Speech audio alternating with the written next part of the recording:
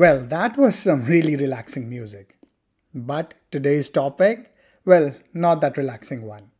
Today we are going to talk about something really, really important, and definitely it is not something that any parent can relax upon. Hello, friends, I am your host, Dr. Gaurav Nigam, and welcome you all to Podcast by Dr. Dad. Every parent of more than one child, they kind of dream it big. When the new one comes in, they think that they're both gonna be totally cuddly. They're gonna share the toys, the clothes, they're gonna wearing the matching cute little outfits, and especially for the holiday photographs, and defending one another against the bullies in the school or outside at the field. Literally they're gonna be the best friends forever. uh, Reality check. Well, that's not the case most of the times. When you're actually raising two or more kids, you're actually dealing with wildly two different characters, two different temperaments, two different personalities, completely altogether. There's gonna be competition, it's a fact, and there's obviously gonna be a lot of fights, a lot of knickknacks, and yes, a lot of love. So today we're gonna talk about that almost every parent has gone through when they have had more than one kid, and we call that sibling rivalry.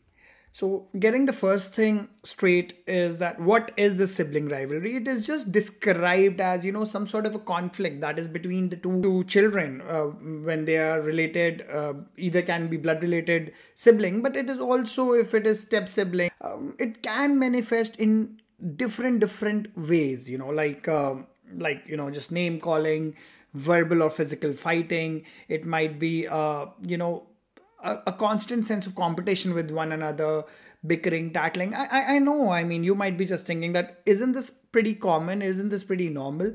Yes, it is common, and yes, it is normal. Today's podcast is not more so about what is wrong in this. It is just about what right we can do and what is actually even better, what more right we can do, if I can say that. Yes, as a partner, don't you like sometimes want to pick up a fight with your spouse, isn't it? So, when we live with somebody for 24/7, there is a sort of a very strong bond that we start sharing. And that's definitely a very positive, a very good thing, actually. But sometimes it gets a little boring. Sometimes we start taking things for granted, and sometimes a little bit amount of irritation starts cropping up. This is exactly the same thing that happens when a brother and a sister, or a brother and a brother, when the two siblings are living together, because they're kind of dealing with each other. Both are developmentally different in their own ways, and also they are immature. I mean, compared to us, definitely, yes, right? So sometimes having such irritations, they're not able to really process it, so it in turns get vented out in form of so-called sibling rivalry. I for some reason actually think that it's a very strong term, the word rivalry. But then again, the nomenclature as such has been going on since quite some time. So there are certain factors definitely, which lead to which act as a stimulus for this irritation to pop up even more, such as like lesser age gap between the two children, and especially when the new child comes in the family, and the newborn, and the elder one starts feeling that the attention is being taken up from him and is being given to the new kid. Definitely that's one of the things that that can exaggerate, that can aggravate this particular behavior. Also, the certain moments, like big moments in the life, like for example, moving to a new house, or in certain cases, unfortunately, parents getting divorced. These are the events that kids do not really know how to process it. Even the adults do not know how to process it, and in turn, it can actually lead to the exaggeration of these frustrations in the kids. And who else they take it out on? To the ones that they're nearest to. In most of the cases, it's their siblings, right? Among other factors, it is like when the child starts getting a sense of individuality, this can actually spark sort of a competition of individuality between the two siblings. And like, I am taller, no, you are taller, I am taller, you're shorter, and I can be faster than you, etc., etc. There's so many things. Sometimes when the person who loses on it by the virtue of natural factors or whatever might not be able to take this whole conversation in a very lighter sense, and thereby breeding such frustrations. Again, also family dynamics. If one child actually, let's say, God forbid, if one child has some chronic illness, or needs some special attention because of whatever reason, the thing is that it can actually kind of throw off the other sibling, definitely. As parents, we basically come across so many times that we want to blame ourselves for our kids' behavior, but before you start doing that, you just need to realize that this is a perfectly normal thing to have. And you need to take a deep breath. Siblings are going to fight, they're going to fight. Either you interfere or you don't. So just take a back seat, relax, and listen to this podcast, what we're going to speak now. Okay, so your choices actually can contribute to or even worsen an existing sibling rivalry. So therefore, it is very important to act in the right way. But chances, the very high chances that you haven't directly caused your kids to compete with one another. Plus, there is, no matter what you do, you cannot stop it completely. Now, having that said, definitely there are parental behaviors that can exacerbate the sibling rivalry. There are times when you will do things unknowingly or even knowingly, actually. You could be setting yourself and your kids up for a lot and lot of angst. All right. So constantly, like I remember last year, there was this mother who used to constantly praise the elder child. Like, it's a little contrary to what we normally see in the natural behavior, but she used to constantly praise the elder child, and she was a fabulous daughter. Like, she was a scholar in her school, and etc., etc., and criticize the other one at the same time, the younger one. There were really a lot of issues that propped up in that particular scenario. Again, sometimes what parents do is they start cropping a competition among the two kids themselves. Like, he has eaten it but you haven't, so he wins, right? So don't do that. Don't create these artificial competitions. I mean, they're really not going to lead anywhere, and unnecessarily it's going to breed a sense of competition into everything, which is really not required. Another thing is, sometimes we kind of label children, like the for the eldest daughter, if she's really good at maths, we start calling her, oh, she is like the math genius, oh, he is like the artist. I mean, yes, we can do that, we should do that, yes, but there needs to be a balance. Yes, if I'm good at maths, I want my parent to say, yes, I'm good at maths, I agree, and one should definitely. But also at the same time, we need to keep that balance, that where we are actually appreciating one kid, we should also appreciate the other kid, finding what the other child is good at, and at the same time we should not overdo any of the things, right? You might be still wondering, so what, I have two children, they fight, they're good with each other, they share stuff, they do not share stuff at time. So do they really have sibling rivalry? They want to ask this. Like, I want to ask this if I were you. So let's take some examples just to understand this whole situation a little better. Let's say you have a 4-year-old son, and he accidentally, now mind you, I'm sitting in the other side of the studio and I'm doing this quote unquote thing. So he accidentally sits on the on, let's say, a 1-year-old baby brother while he's lying on a playmat. Now, when you ask your oldest son, what happened, he says, I don't like the baby, I don't want him to be maybe live here anymore. Now, see, the thing is, these kids, these small kids, they're very honest. Sometimes they will give you the clue. That's when you need to sit and have a talk with them and make them understand what things are and how they are very important, and because they had been there throughout, right? Second, let's say your 5 and 8-year-old daughters are actually happily playing in one moment, and just the next minute they're screaming about whatever XYZ they're playing for, right? By the time you are just coming from, let's say, the hallway to them, they're crying and refusing to play with each other, being the worst enemies of each other. again, part of sibling rivalry. After dinner, let's say, your kids, again, let's take the arbitrary age of 5, 7, and 9. They start arguing like, okay, what should we watch today? I mean, especially with the lockdown going on, there are a lot of binge watching happening. So, what do we watch today before the bed? And eventually, there's a fight, and no one can actually able to see the TV. So all these are actually examples of I just used a lot of actuallys there, but yeah. So all these are examples of sibling rivalry. What can we do about all this?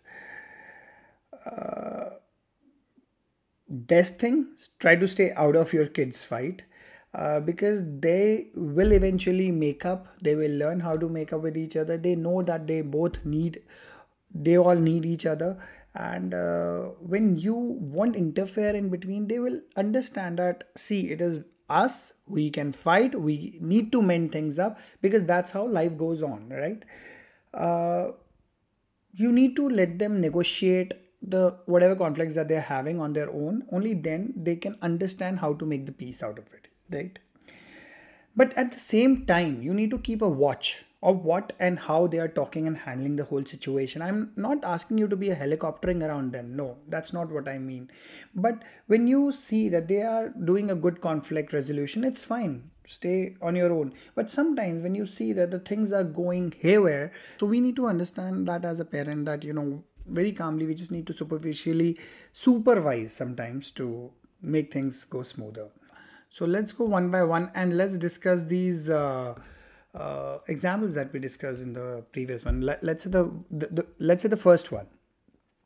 We need to keep these things really really simple. Now, if in this case we need to address the insecurities of our older child, where he actually had a accidentally he sat on the little baby's hand or whatever. So we need to make sure that this older child understands that the little child is a part of our family, and we collectively need to take care of this child.